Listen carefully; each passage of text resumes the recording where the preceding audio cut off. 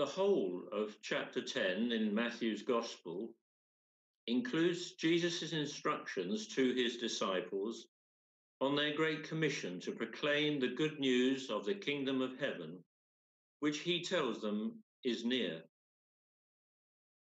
Before looking at the verses we have just heard, it is worth noting that when this Gospel was written around 85 AD, the early Christian communities were suffering so much persecution that some were losing their faith because of the opposition they faced. And so it is not entirely surprising to find Matthew reminding his followers how Jesus told those first disciples not to be afraid. And so we hear how Jesus used the phrase, "do not be afraid," several times in this reading this morning. Jesus is both warning the disciples of the opposition they will face, but at the same time encouraging them by attacking the fears that might make them abandon their mission. Jesus assured them that whilst their persecutors could destroy their body, they would never be able to destroy their soul. They must adhere to the belief that the coming of the reign of God was inevitable, and that fear must not prevent the disciples from proclaiming it. Over these past few months, the lives of all of us have certainly been lived with a degree of fear. For us, it has been a fear of the unknown and the anxiety caused by not being able to socialize and to live our lives in normal ways. And all along, we find ourselves looking for some encouraging signs, mainly in terms of our personal safety and that of our friends and family. In times like this, it is easy to despair, but a word of encouragement can be the key to helping us to cope. It is often said that a word of encouragement does not cost a lot, but it can be the oxygen of the soul. And without it, our enthusiasm and commitment can slowly starve and sometimes die for want of appreciation of our concerns. At those difficult moments, when we are down in our luck, feel disheartened, encouragement is something we all need to help us think in new ways and in order to make our hopes stay alive. And so it is that 3 times in this short gospel passage, Jesus offers his apostles words of encouragement, telling them not to be afraid, assuring them that the Lord's support will always be with them in moments of trouble. The 12 were about to embark on their very first mission as Christ's representatives, and he highlights some of the dangers that they will encounter. Jesus wants them to know that the good news will not be welcomed in every household, that inevitably there will be opposition to their preaching, and that certain people will display open animosity to them.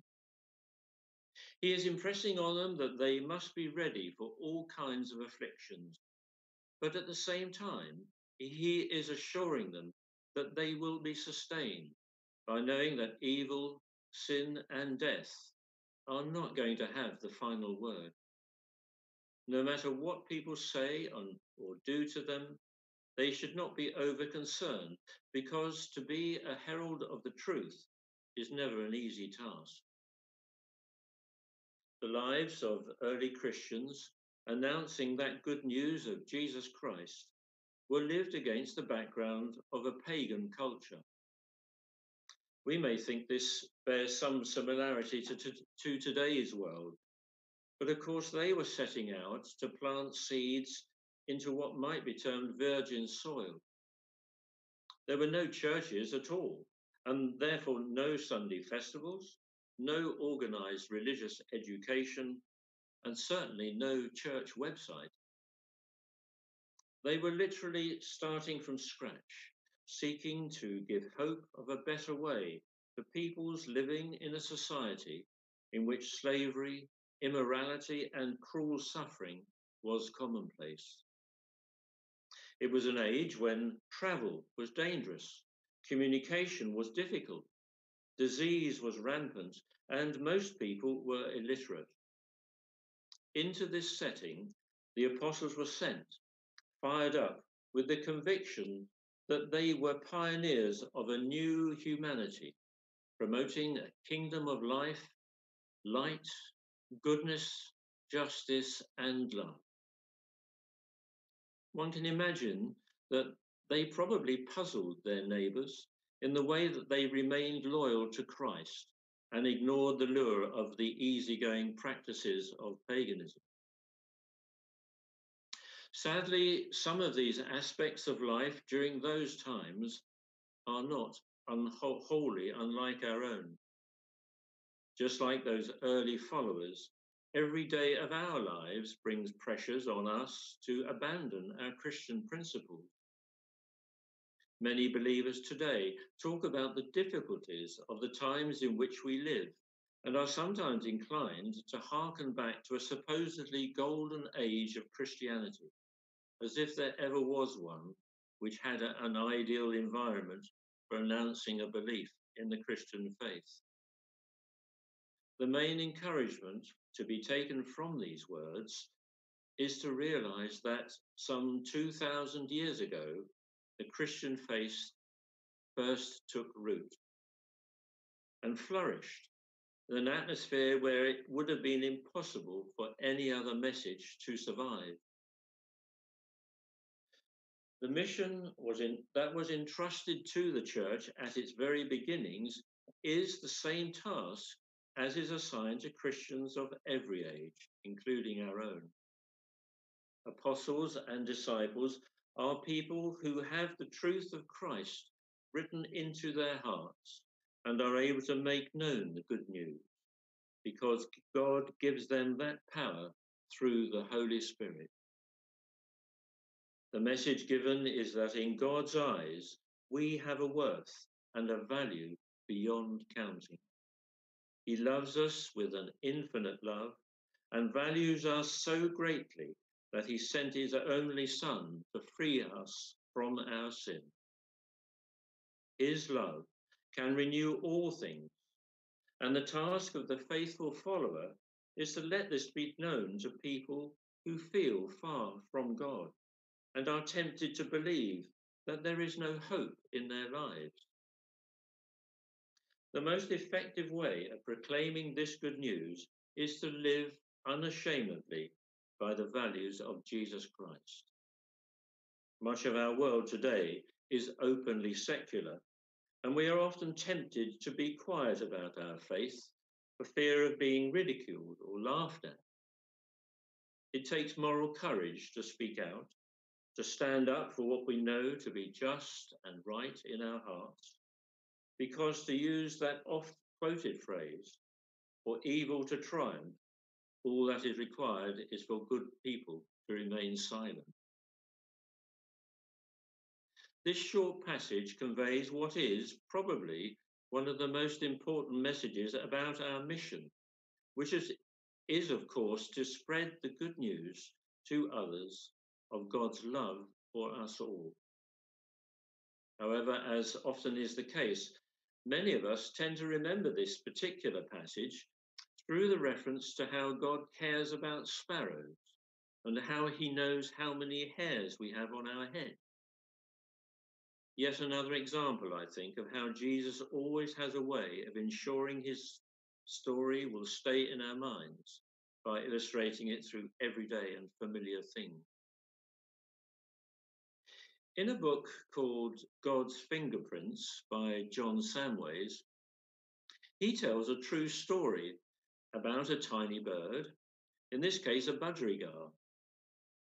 This particular bird belonged to one of his poorer parishioners in Oxford, named Paul, and relates to the time when he came to the weekly lunch that his church held for homeless and marginalised people. Because on this one day the main halls were being used as a polling station, the lunch was being held outdoors. And as Paul came down the road towards the church, John could see that he looked very upset. Paul lived on his own, and one of his most prized possessions was his budgerigar.